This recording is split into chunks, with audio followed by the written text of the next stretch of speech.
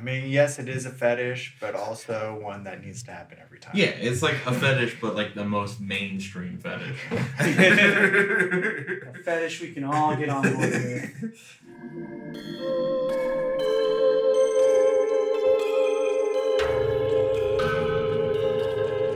High Mystery. Ba-na, ba-na-na,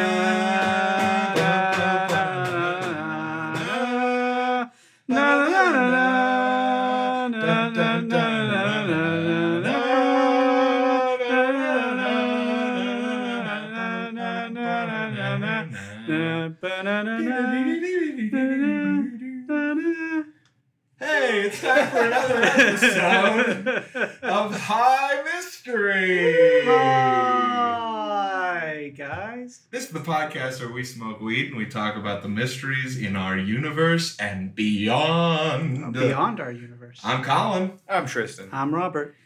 You know us, you love us. It's time for the show. Yes, it We're gonna is. smoke We some hope weed. you love us. I mean, Yeah, you could just may like hate me. us, love to hate us. I mean, yeah, I ain't got no time for that hate. Hopefully you love me. I mean, if you do hate, I feel like we need to give you a hug. That's Yeah. what you really need. We got nothing but love for We you. tend to get more love comments on our YouTube videos. A lot of people asking us to follow them and like them. So, We haven't had too many like go to hell and die kind of stuff. no, maybe like One or two, like one or stupid two. hippies. Yeah, maybe a few stupid hippie ones, but Well, that's all right. yeah. We get our share.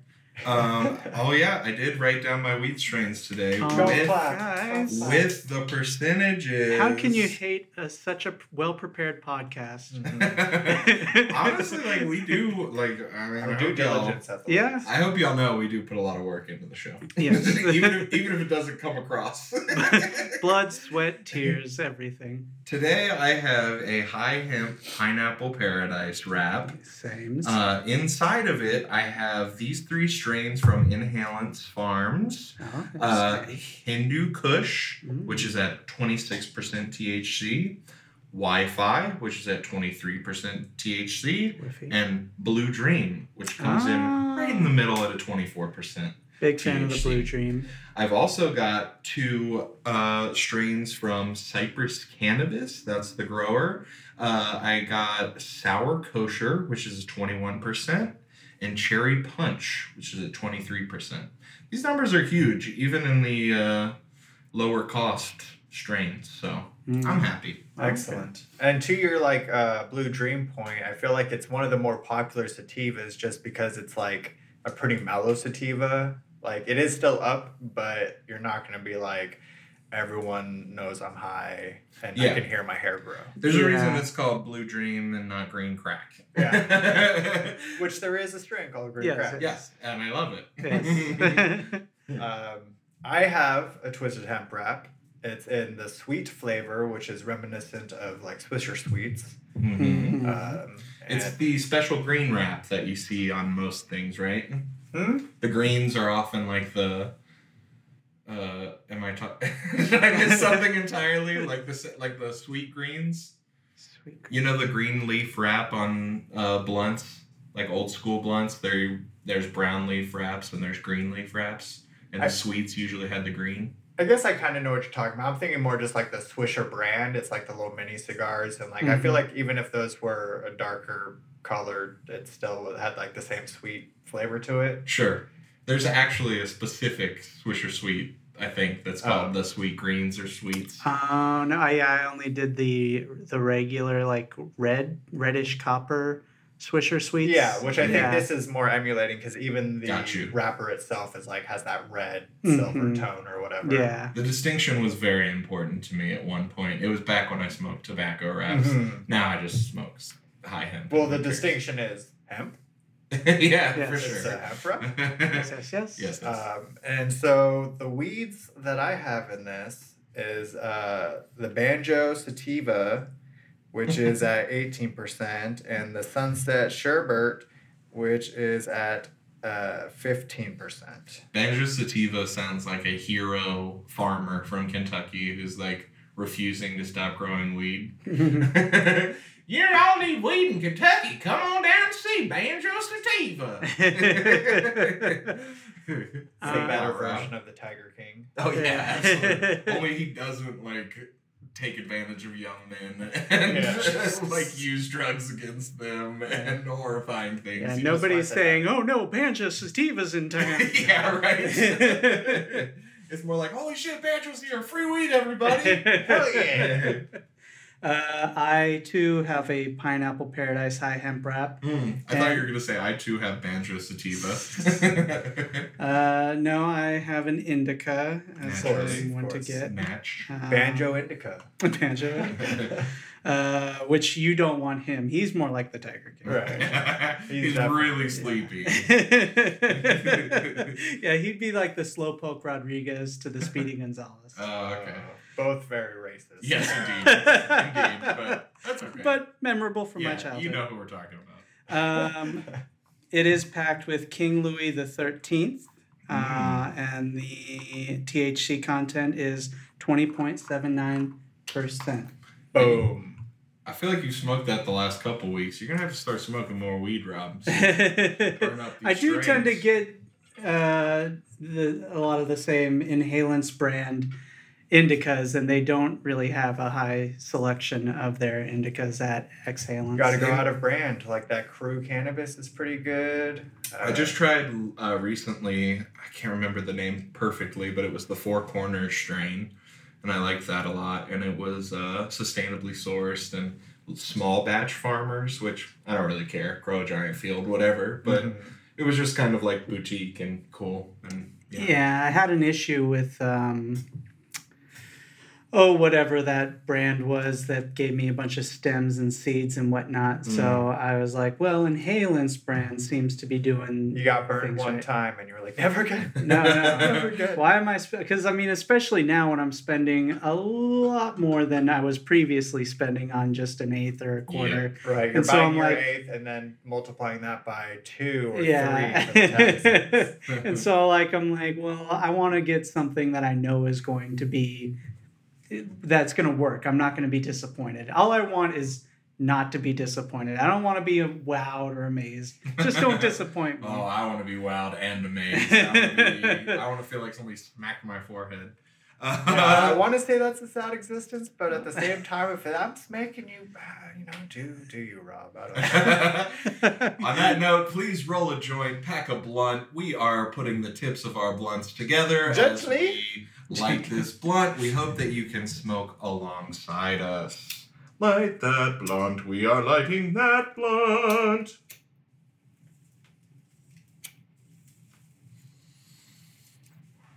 Okay, blunts are lit. It's my mystery today, and if you couldn't tell from that intro, we have more mysteries from The Office. NBC's The Office. That's right, known and beloved. What is this? Known and beloved sitcom across all of America and most of the UK for the... The Office US. Yeah, we're talking a little bit about both offices today, but mostly we are concerning the US version of The Office. We talked a lot on a previous episode about the Scranton Strangler, and that was enough for its own episode because we had to profile so many people. But Yeah. this concerns all the other mysteries, fan theories, etc. that have cropped up around the show. I will be the voice for people who know of the show, but did not watch it religiously enough to really know what the hell's going on with a lot of this. So I'll be that voice. And to that point, did they ever do an episode where the two offices met each other? Hold your roll, Tristan. Exactly. Slow your roll, sir. We'll get there. Jesus, Tristan. I'm blowing it. I'm blowing it. It's okay. We're gonna talk about it. What was I gonna say? I've lost my train of thought. Well, that is a question someone who doesn't watch the show might have.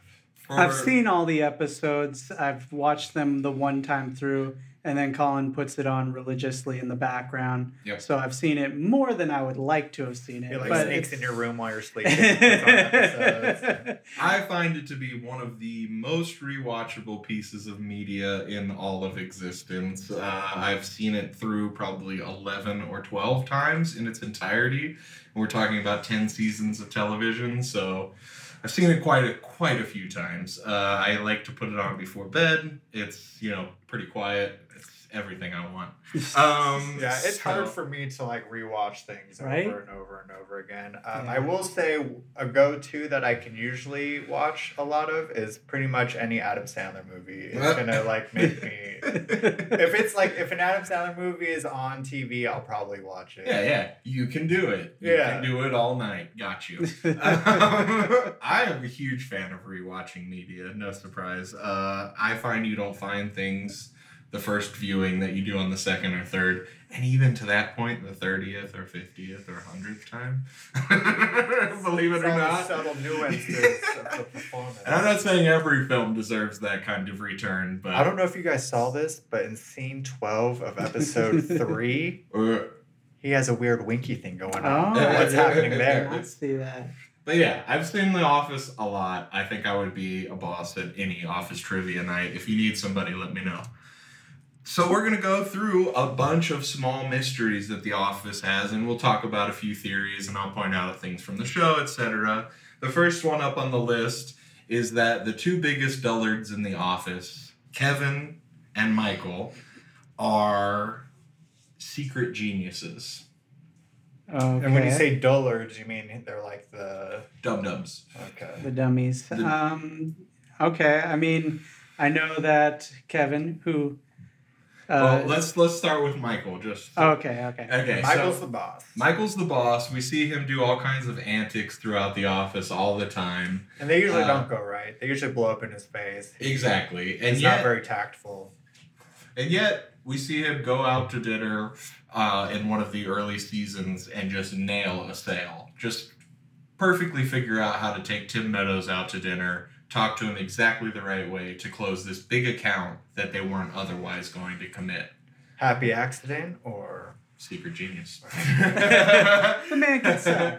And the idea behind this theory is that Michael Scott has always been acting as this as this buffoon in order to motivate and manipulate people. I mean, it is something that people do. Like, there's a lot of really smart women out there who feel like they can play into, like, the stereotype of being dumb or whatever to, like, manipulate Absolutely. the situation or get what they want. Yeah. And, like, regardless of gender, I think Right. men do the exact same thing. Like, I definitely think there are pretty boys who are like, oh, I don't know. Play that shit up. So, but yeah, so that's the idea behind Michael being a secret genius. Kevin, on the other hand, what were you going to say, Rob? I mean, he can make a good chili. But he is, I don't know, always been very dumb. Indeed. He did come into my bank once, though. The Oh. actual person. That's good. At some point during the show, Kevin buys a bar.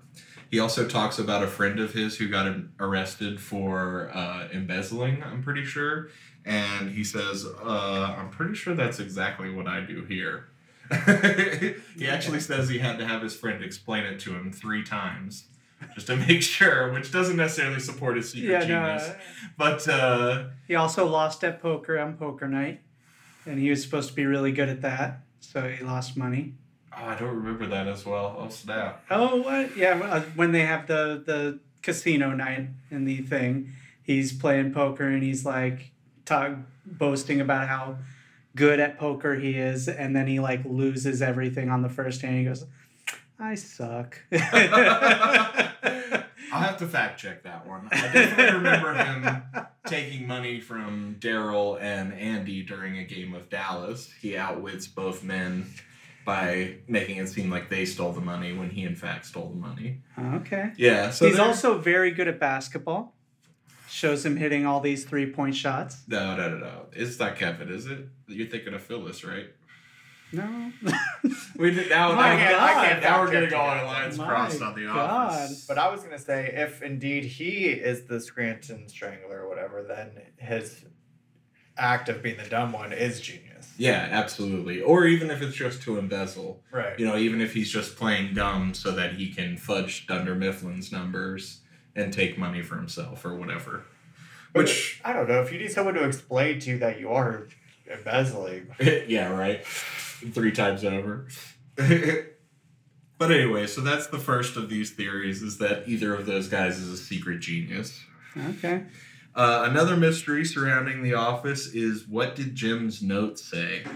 On a specific episode of The Office where they have a secret Santa exchange, Jim writes a note which he puts into a teapot, and when Pam finally actually ends up with the teapot, he sneaks the note back into his pocket. Like he decided not to send Not it to her. reveal his feelings or whatever it says in the note.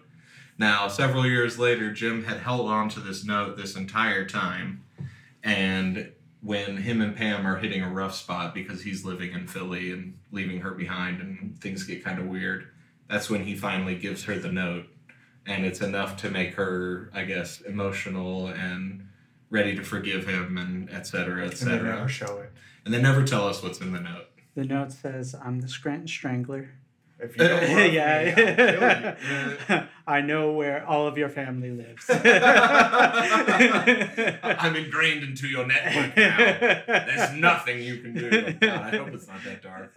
That's not one of the theories? Did I not? It's just an illustration of his wiener. Like Yeah. An old school dick It folds out. It's like, yep, that big. Just the simple 3 words, I love you. Yeah. Yeah. Who knows? In similar fashion, there's a mystery around what Michael said to Pam. On the day that Michael is leaving Scranton for good, Oh, yeah. Pam actually says she's going to Price Printers or something similar and goes to see a movie. Mm-hmm. And Michael is already gone when she returns. So she has to rush to the airport. She goes through security. So they both have their microphones off because they've just gone through airport security.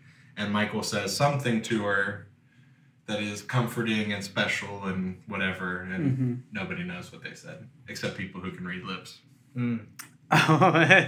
Any lip readers out Yeah, there? I mean, I was about to say, if lip readers can know what they say, then surely it's out there. But I here's mean, the real maybe. question: were the actors really saying what the characters were saying, or at that point were they just ad-libbing and having fun? And so that's not, when you read the lips, or it's like jibbity jobbity boo, Jenna Fisher runs up to Steve Carell and he's just like, watermelon toothpick. right? Cabbage Patch Dolls. Just absolute nonsense. So yeah, that's one of the questions up in the air. Another one is like, why does Michael hate Toby? Hold on, are there any other like known speculations about what was said? Not really, except that Michael has had this like sort of fatherly role to Pam, and like always, she's definitely been his favorite in the office, no Mhm. question. Like when they had their baby, he like lost his mind. And Maybe that's what he said. He was just like, just so you know, you're my favorite. could Well, be. I remember I used to rent the DVDs of shows from Blockbuster. Oh, Wow. Throwback. Yeah. For you kids out there, before Netflix, you had to get movies on these hard copies. And there was a place where you would go and get those hard copies. And before it was a machine that would just dispense Yeah, these yeah, hard yeah. copies, Yeah. it was like a full store. Yeah, with a person who actually like checked it out and tried to sell you popcorn Right, and they had jujubes. snacks. Yeah. So that's a Blockbuster. Yeah, that's a Blockbuster. Right? That's a Blockbuster. I'll take 7. I'm the best investor in the world. So I would rent these things so I could listen to the director commentary. Okay. Because if you can watch them, but you won't get that commentary. Right. And I was like training, studying, hoping, wishing that I was going to be a television writer in Hollywood. Okay. And so, Still a very accomplishable dream. Sure. Right. I tell Sure. them all the time. sure. And I was like listening to these commentaries because I was hoping they'd give some insight or something like that. because a lot of it Did was it not ever happen? You're talking about it like you never got any insight from all. I mean, I got a little bit here and there, spots and specks. So it was of worth insight. it, is what he's saying. Sure. Oh, Give it a definitely. listen. I mean, they're funny and they're, a different viewing of your episodes. Absorb all the knowledge you can. Anywho, I believe they had a commentary of that episode, and I think they talked about it. But They didn't get. I don't think they gave any specifics or anything like that. It might have been something as innocuous as like, "Hey, Steve Carell, what are you going to be doing after work? Is there going to be like a get together or something like shit like that where they're just fucking talking?" Yeah. Are you hot? I'm hot right now. It's really hot, right? These lights are hot. Are you hot? LAX is always hot. Seriously. I think they said they didn't actually have any like actual written lines or anything.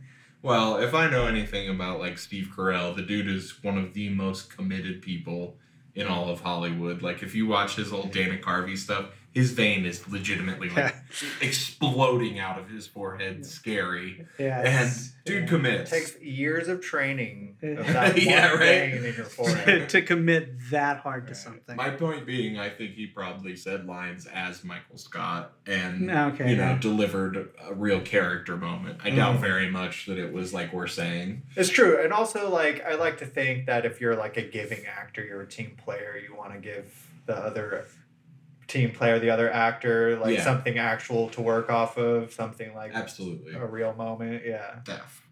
Yeah, Tristan and I are that kind of actor. Yes. We're givers. We're givers. The next little mystery, we've got quite a few. Why does Michael hate Toby so very much? I mean, first off, most hate stems from jealousy. So there's got to be something in him that he feels that he can't express or he can't do. Like maybe he sees him like being his genuine self and he feels he can't do that, so he hates on him. Like that's usually where hate comes from. Sure, I think it's the antithesis of Michael Scott, and it's also the one person in the office he really doesn't have any control over.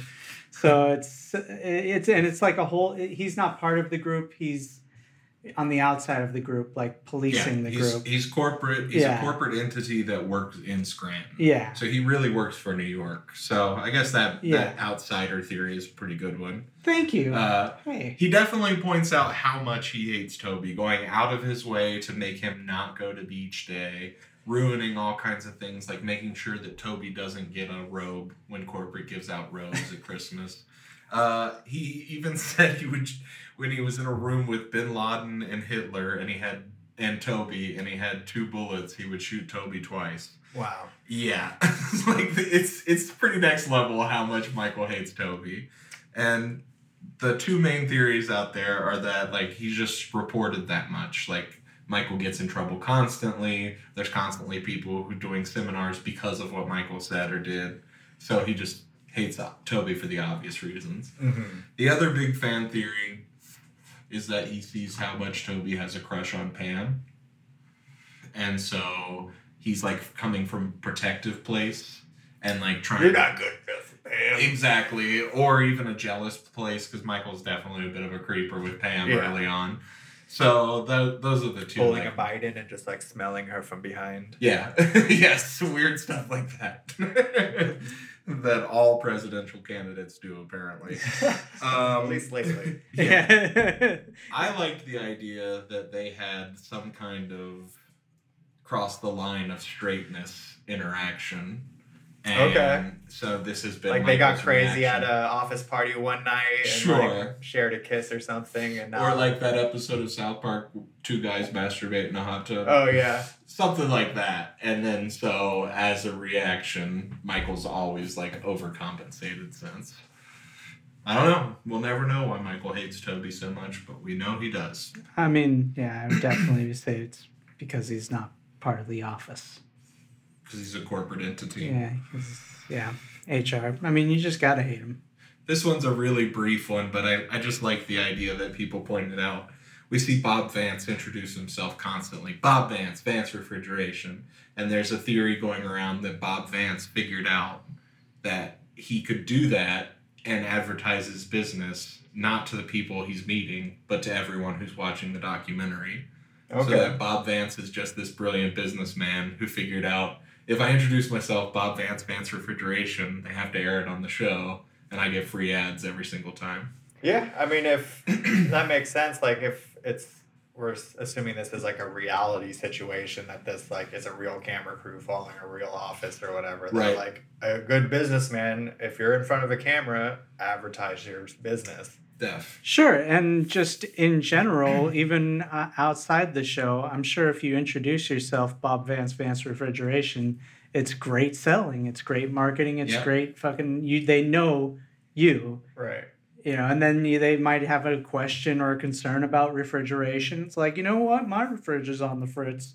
I got a fritz fridge. Bob Vance? I'm glad you introduced yourself. You're in refrigeration, huh? Just thinking about that. Yes, I want a truck full of refrigerators.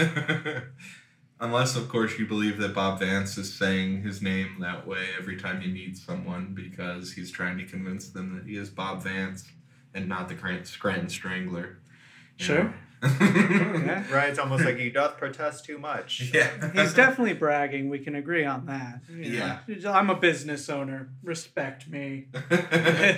Another weird detail in the show is Andy Dwyer's name.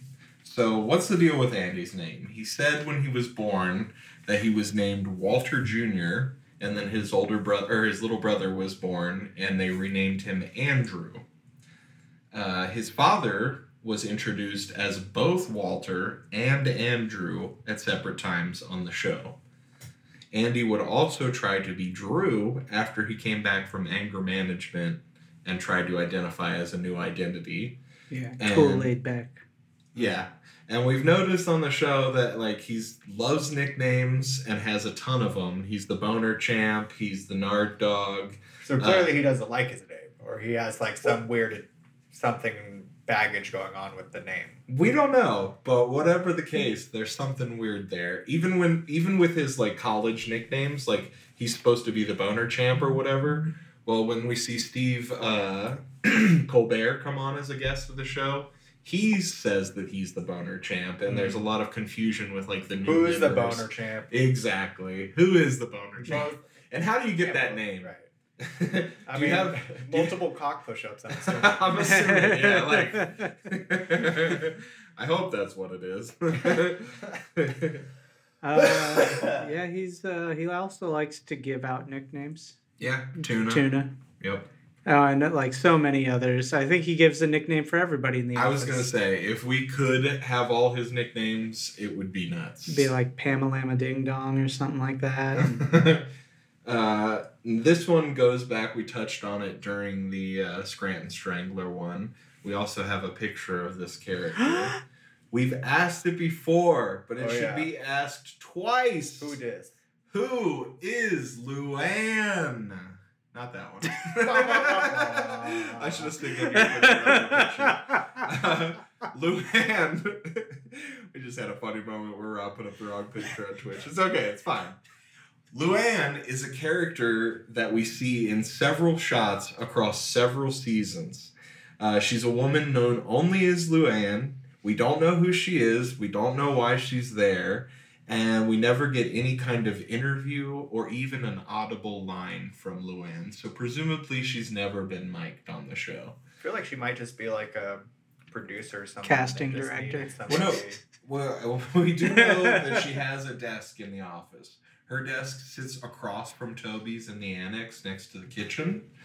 And we see, that's how we know her name. Mm-hmm. We see a special award on her desk that has the name Luann Kelly.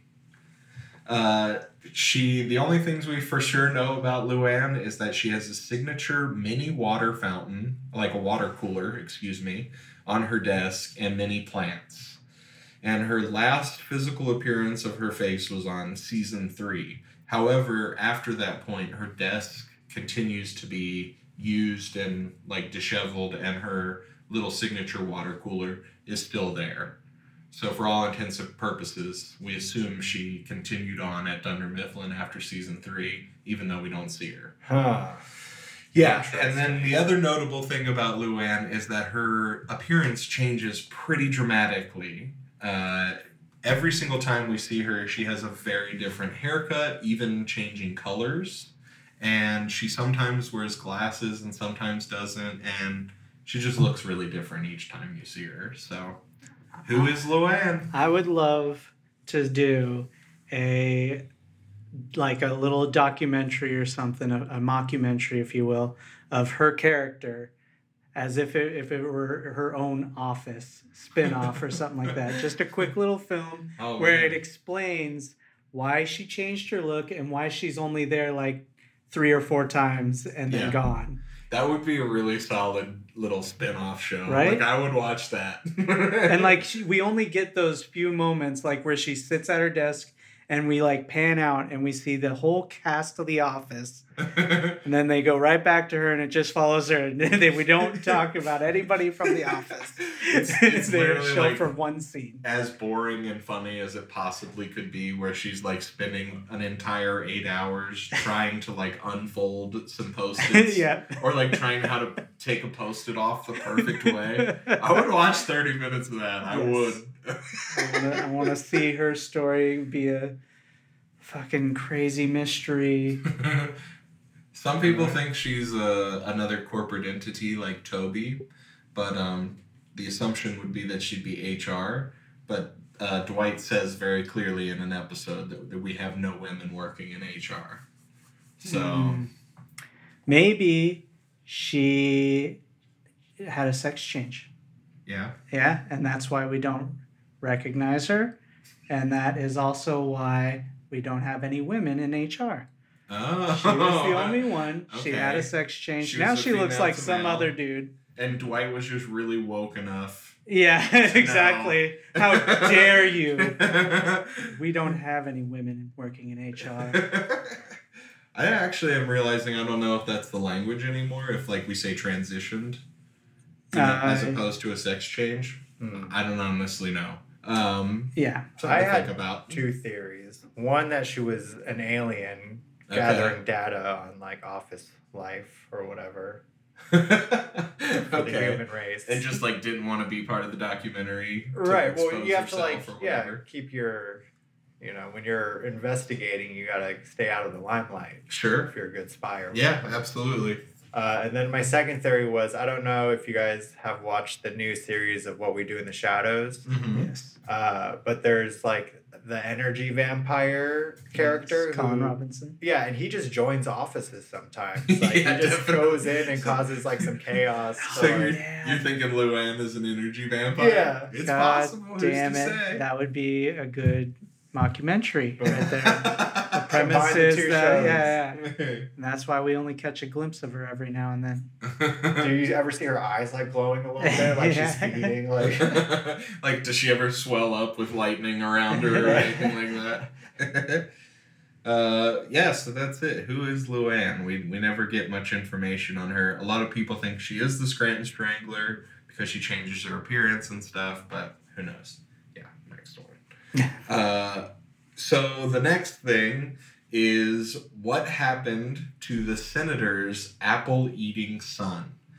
On an early episode when we first meet the senator, who Angela Martin ends up falling in love with and getting married and having Yeah. a kid. Orange rimmed glasses on Heroes. Yeah, the first time we ever meet him on The Office with him at the Heyday Festival is a small child who's presumably his son. I think he even identifies him as his son at the time, who is enjoying this apple. You can see him if you're on our Twitch. he's And- enjoying it. He's taking a big bite. Yeah. He's fully committed. And this is the last time we see this little boy. What? Yes. So he never comes back in terms of the show, even though the senator's around quite a bit, even though Angela and his relationship becomes a big part of the show. And you see into his house, and there's no pictures. I don't or think we anything ever like go to the senator's house by himself, but we see the senator a lot out in the world. Yeah. And a lot of times where it wouldn't make sense to not see his son. that. Okay. So the question is, was the kid some kind of political beard? Was it just like a show for the public? For sure. Or This is a child actor for sure. yeah, that's definitely a popular theory, is that he was just there to give him that familial sense Right. that helps give votes. But another theory is that after Angela and the senator committed to each other, she sent the boy away. Oh, she doesn't Yeah. like kids? She only likes babies. She's Wow, pretty she's harsh. like, you're too old. Get the fuck out. She said, and I quote, "I wouldn't mind a pair of well-behaved boys." So maybe he just wasn't well-behaved enough for her. Who knows? It makes me think of that like horror movie that scarred me as a child. It's called People Under the Stairs. Oh, I've heard about it. I've never seen it. Basically, this couple like steals kids, and then they want to raise them as like the perfect kid. But if you're not the perfect kid, then like stuff happens to you, and eventually you get so maimed that they throw you under the stairs with all the other like failed attempts at like a perfect child. And then they're like, "Welcome, I am Guato. Yep. This is your corner of underneath the stairs. Please stay in your corner." Yeah. And then I think when it gets like the cage gets too filled, they like have like an alligator pit or something. I Oh, don't know. Lord. What?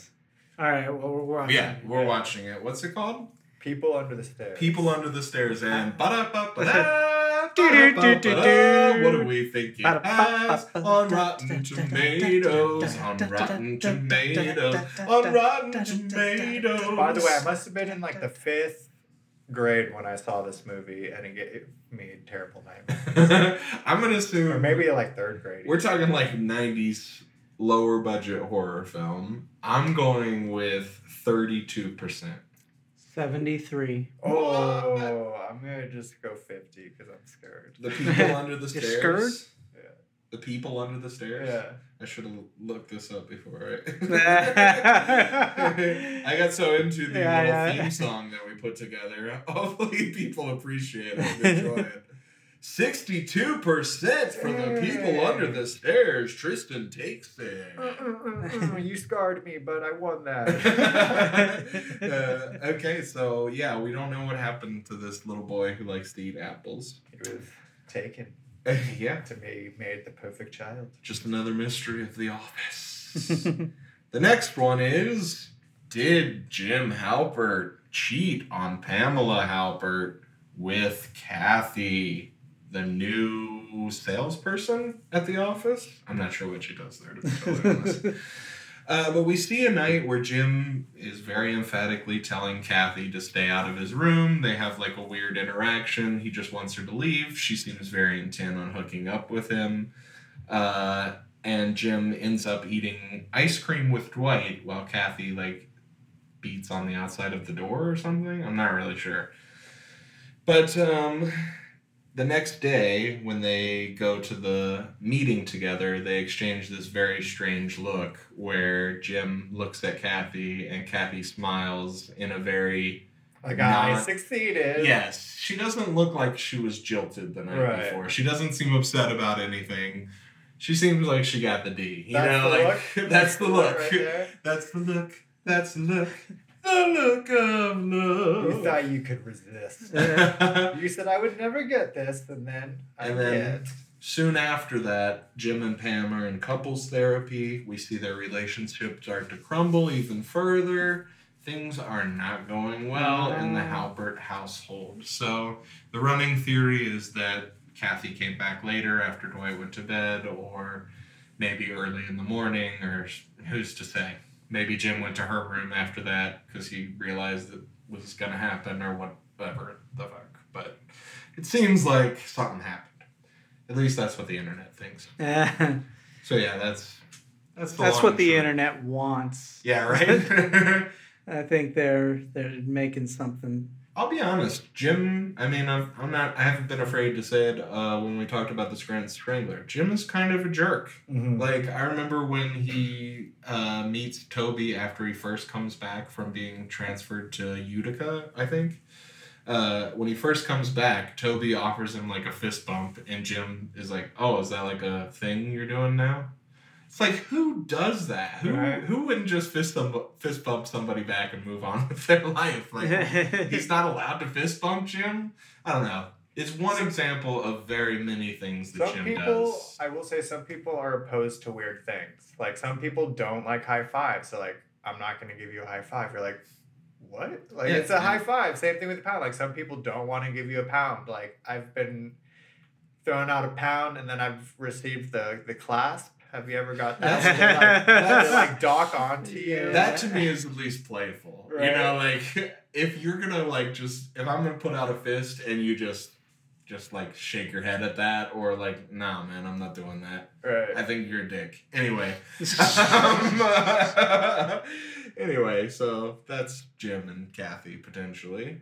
Yeah. Another big question mark for the whole run of the show, and it has a nice little fan theory behind it. How was the Scranton branch so successful?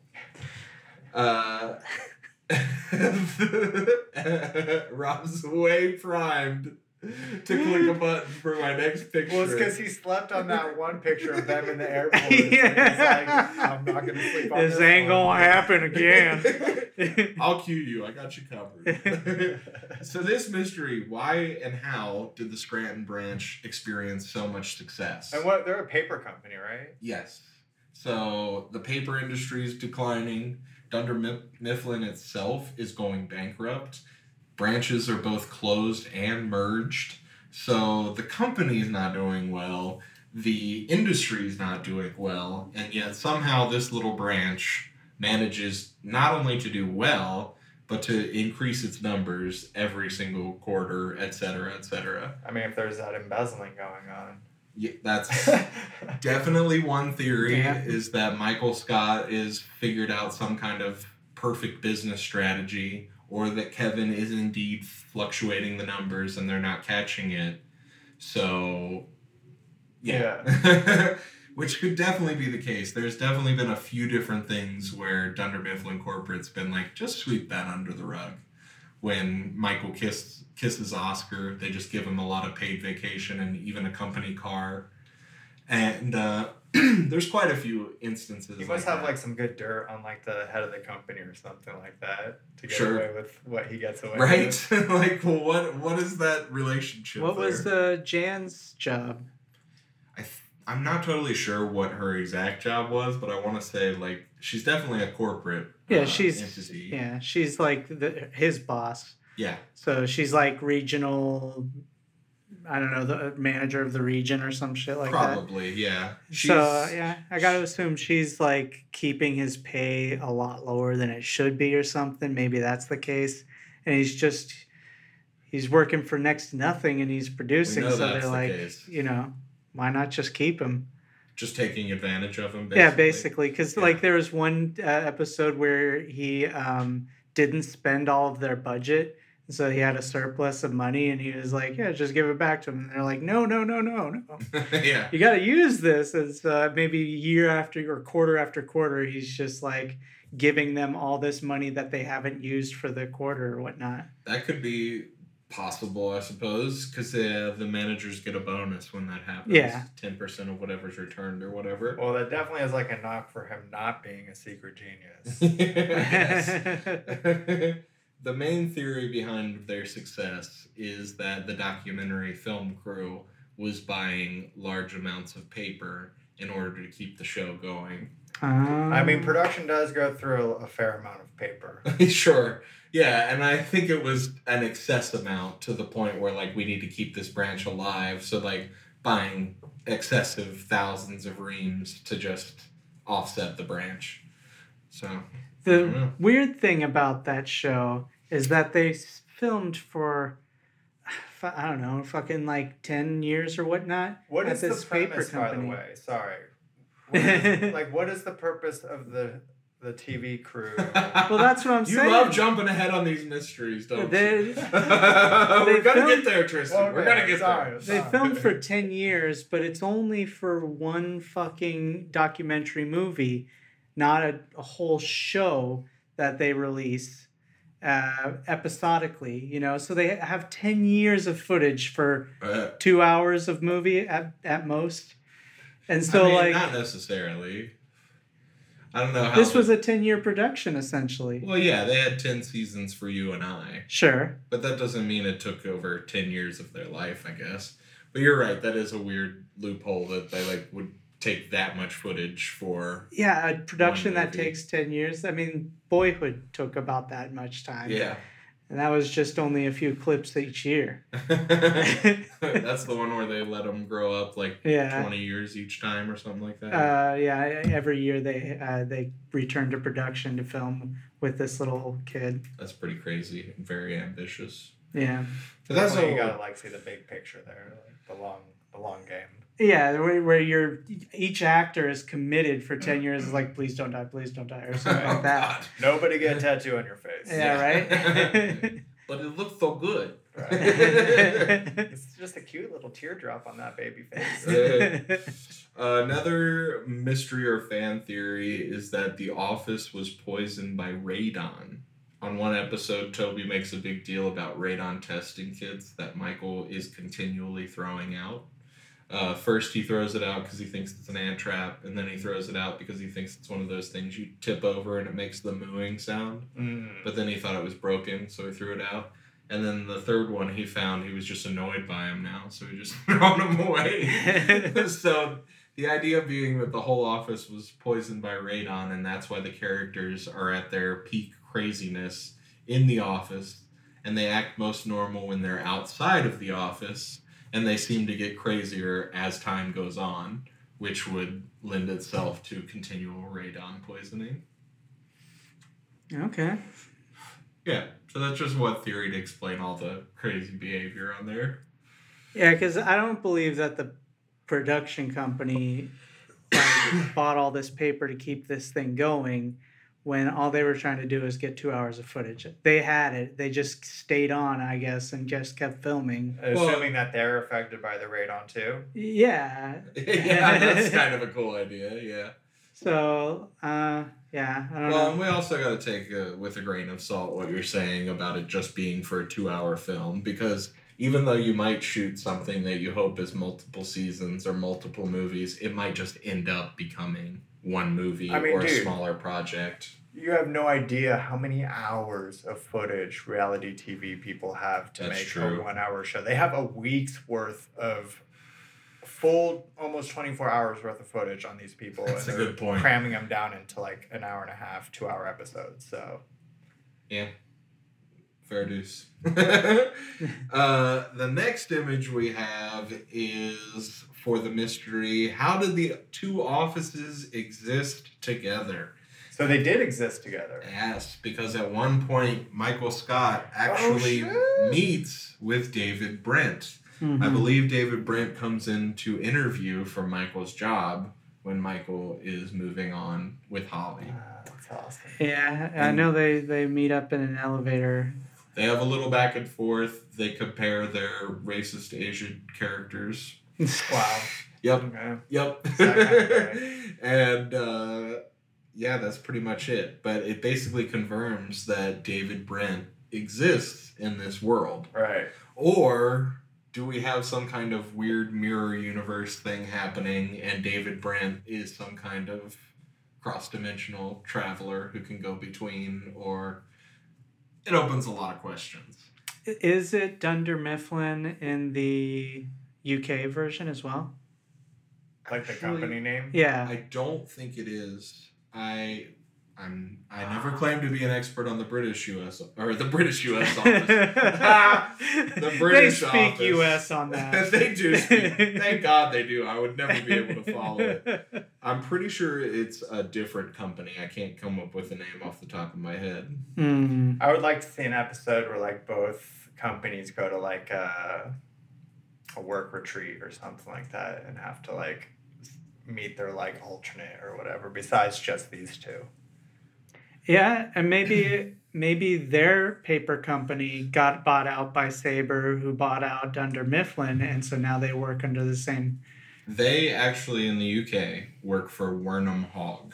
Wernham Hogg. Yeah, so it's Some some big old hog. different paper supplier, but still a paper company. So Okay, yeah. So that's. I would love to see them all go to the same convention, the International Paper Distributors Convention or something. Oh, that would be solid. That would be a solid one-off movie or something like that. Or even if they just sent Netflix like, special. yeah, The Office reunion special. yeah. Yep, I would be into that. And it's also weird because if those two universes are acknowledged and exist, then somehow in some way the events of the UK office happened exactly the same as the events of the US office. So like Tim and Jim. Tim and Gareth Tim puts Gareth's stapler in Jello or whatever at the same instant. Jim right, is it's like putting almost a Dwight's. mirror universe, but Exactly. within the same universe. Yeah. So how does that work? That's the big mystery of it all. But that's Were they being affected by radon too? maybe. I don't think they ever mentioned the radon, but I don't know. Because there were more seasons of the U.S. than of the. Yes, by far. I think there's only two. Two. Maybe. Two and a holiday bonus. Yeah, which is like the reunion special, basically. Yeah. So, sort of three, but not really. I mean, they really, props to you guys out in the UK. You really figured out the best way to make a television show. You do it like short, like 6 or 7 episodes, and then you do it for 2 seasons at best. You come back for a holiday one, you're done. You run after You're that. fucking done. You make your movies and you make your money. They're not over milking it over there. I mean, No, definitely While we're talking not. about camera crews creating things, whether they're British or American, how much is this camera crew liable for? The camera crew on The Office nearly lets Michael Scott jump off the roof. They stand by while a pizza delivery boy is held hostage. They let Meredith catch fire and don't be the first to react or signal the people in any way.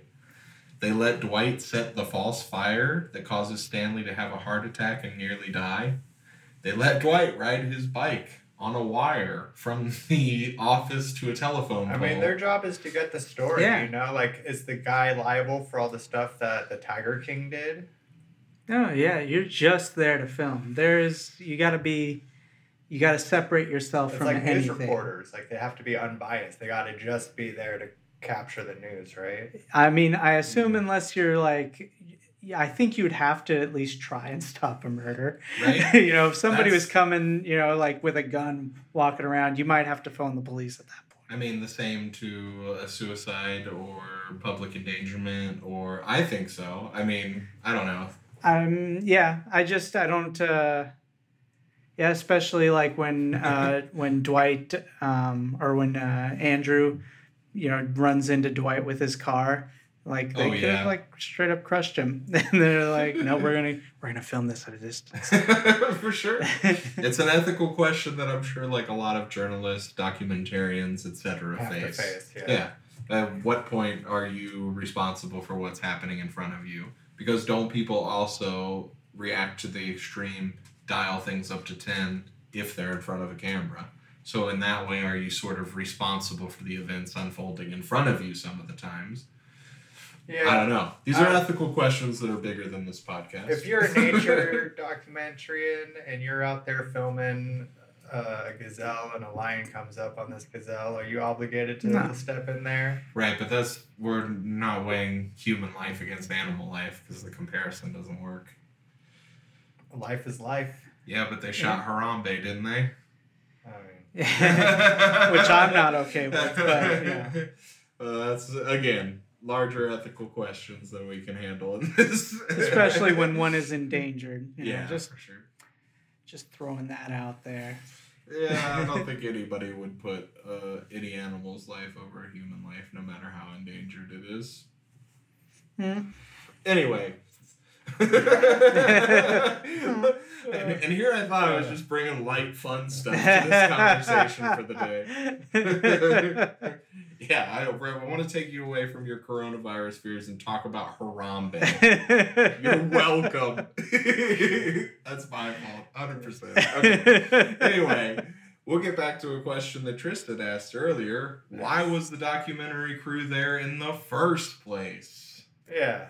Yeah, I just assumed it was just they wanted to get a document like of anything. There's documentaries of fucking what it's like to be a chef at a restaurant. And to your point, like, why are there like 13 seasons of 90 Day Fiance? It's like they went in with the intent of one season, and they're like, dude, there is just so much gold here. We cannot But stop filming. I these was people. hoping that was the case with The Office. I think it would have played for a better show if this was a season-based thing. Like after the first season, some people are a little more famous and they get like noticed on the streets and That stuff. would have been interesting. Yeah, and then as the seasons go on, public opinion of you changes that does based on. happen on like I was 90 gonna Right? say, yeah, stuff. you're describing the final 2 seasons of The American Office, where the documentary comes out. We see people react. We see people yelling, "Oh, it's an art dog! It's Andy!"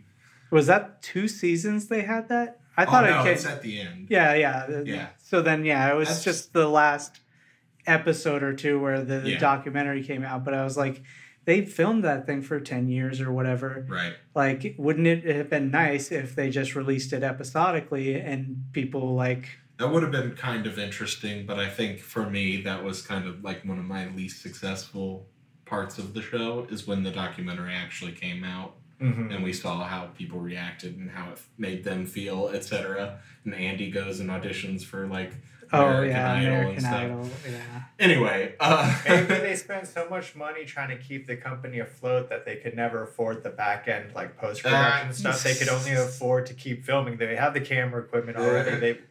They just can't afford the post, and then finally something pulls through and they can pay for the post production. that damn post always being the most expensive part. And they followed these people to like dinner parties and shit like that. Yeah. Where I'm like, it's not even just at their work. They got like in their fucking lives. Yeah, slice of life for sure. And it's like, for 10 years you were doing that for a like, did you get any of that, their house parties that they went to and shit? In that? I mean, the Jersey Shore has been going on for more than 10 years. I Again, feel that's a show though. That's Yeah. Not just a 2-hour thing. It's like, I don't know. I mean, I'd be upset. It's like Again, they followed me you're every day. You're for so hung up. years. You're so hung up on the idea that it's only a 2-hour film. And Yeah. that was just the first iteration, perhaps. There could have been multiple movies. There could have been a whole season that came out after initial film. Maybe the film was just the test to see how people reacted. Or, yes, maybe they did film the 10 seasons and then womp womp found out they didn't have money to release as much as they wanted to, and so they settled on a 2-hour thing. Is there a 2-hour Who's to thing say? that you can watch where it's like a compressed version of like The Office That would be interesting in 2 too. hours? Like The Office's version of their show. Yeah. That would be kind of easily accomplished too, because they have It's all the just flips, footage. Yeah, Yeah. absolutely.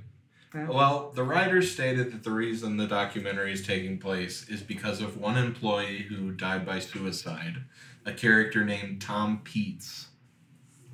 The employee only was noticed in the show during a specific episode where they were taking notes out of the suggestion box, and Tom wrote that the company needs better outreach for employees with depression.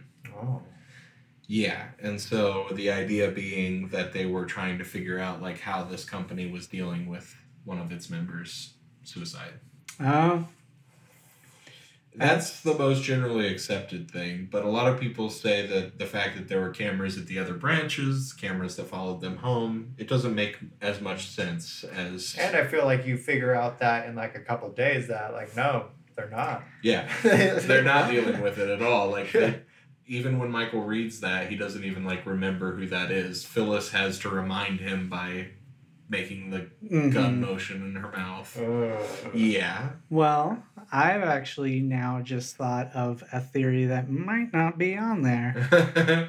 Okay. The theory being that maybe The Office and What We Do in the Shadows exist in the same universe.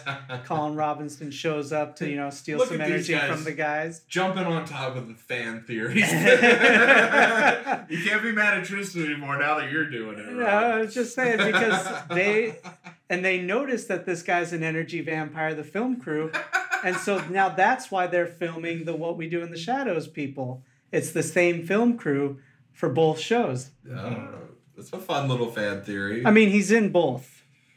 and he's not always seen with the members of the. The guy who plays Colin Robinson in Yeah. What We Do in the Shadows also becomes a warehouse employee Yes. at Dunder Mifflin. So yeah, I mean it's plausible potentially. And he's not always there, so he's just showing up like he does in the show. Although he doesn't show up until I want to say season 6 or 7, somewhere pretty late. That's when they find out about this guy, and they're like, "We gotta check this thing out. There's vampires."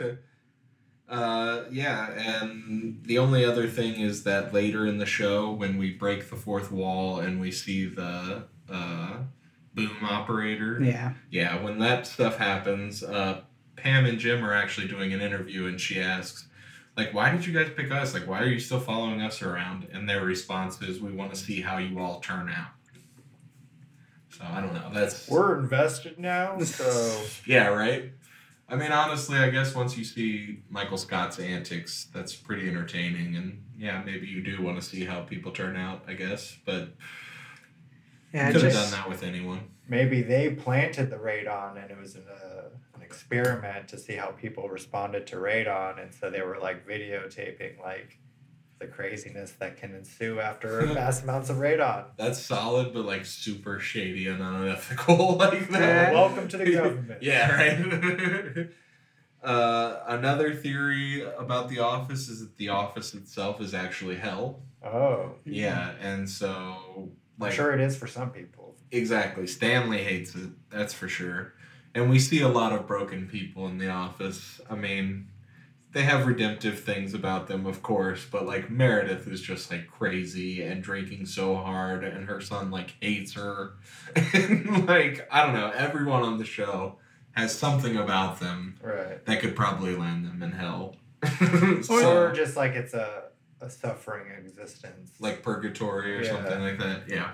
Just I don't know. That's the fan theory. I'm not saying that personally. Well, then we'd have to assume that Michael Scott, I mean, because he loves Dunder Mifflin, he loves working there, and he is the boss. Is he like part of like Hell's army? Is he like, is he a Satan? It depends. I mean, how far do you want to go down the rabbit hole? But yeah, maybe he could be. Because it wouldn't be hell for him, is all I'm saying. He's like Satan's jester. I mean, I don't know. He's constantly trying to connect with these people. Like, and there's even a point where Jim and Pam know that he has something going on that night. And as he's walking out the door, Pam's like, oh, we wanted to have dinner with you tonight, Michael. And the only reason she's saying that is because she knows that he has to say no.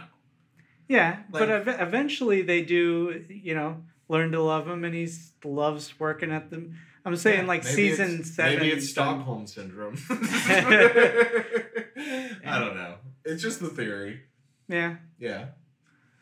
Another, like you were talking about, blended universes. The idea that The Office, Parks and Rec, and Dexter all exist in one universe. And the connecting force between all three shows are that the Sabre Printers, the company that buys Dunder Mifflin and ends up pushing their product with Joe Bennett and Gabe and all that stuff, they are the company that's on all three separate shows. Parks and Rec uses Sabre Printers, excuse me, and Dexter as well. They're Sabre products in that world. All right. So, and then also the other thing is that some people were suggesting that the cult that Creed was a part of, because he says you make more money as a leader, but you have more fun as a follower. When he's talking about cults, the idea is that he was the leader / follower in the cult on Parks and Recreation that's constantly predicting the end of the world. Okay. They like buy flutes from Ron Swanson and stuff. But yeah. Okay, and then the last and final theory left over from The Office, which is my favorite of all of them, because it involves my favorite character on The Office, is that Creed is hunting Nessie. Oh. And I have a little clip. I feel like he's in the wrong spot. Here we go.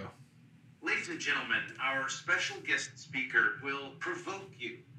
He will inspire you. He is Creed Bratton. 2 eyes, 2 ears, a chin, a mouth, 10 fingers, 2 nipples, a butt, 2 kneecaps, a penis. I have just described to you the Loch Ness Monster and the reward for its capture, all the riches in Scotland. So I have one question. Why are you here? Okay. Okay, so the idea that Creed is constantly on a Loch Ness monster hunt. It's interesting that he thinks Loch Ness is a male, and most people assume that she's a female. Yeah, that's true. Mhm. I mean, I also wonder if the Loch Ness monster doesn't defy gender altogether. Right? Has a penis, but also a vagina. Yeah, or maybe is asexual in its reproduction, like a worm or something. Okay. Who knows? Could be The some penis kind is of... just for show. Yeah, who knows? Creed is also quoted later on the show as saying, "If I can't scuba, what's this all been about? What am I working toward?" And people have attributed that quote as him hunting Nessie as well. So that's the final little theory, is that Creed is a Nessie hunter. Who's to say?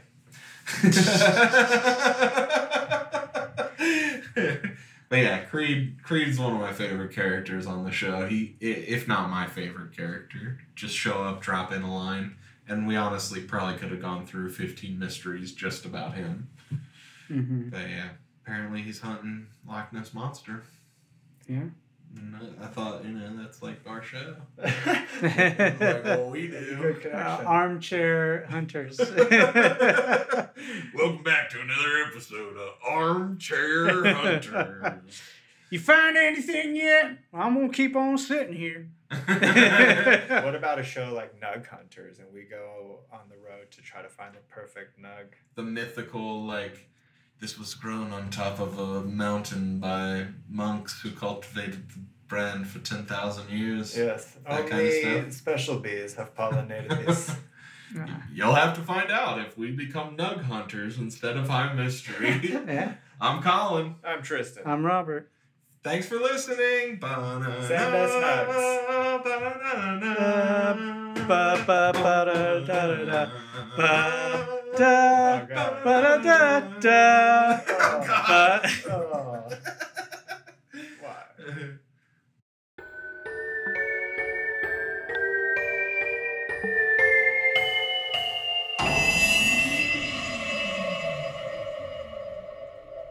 New episodes every Monday. Want more High Mystery? Check out our Patreon page, patreon.com/High Mystery, for exclusive episodes every Friday. Merchandise can be found at our website at highmystery.com. Stay up to date by following us on Facebook and Instagram at High Mystery for fan art, news, and upcoming events. Thanks for listening.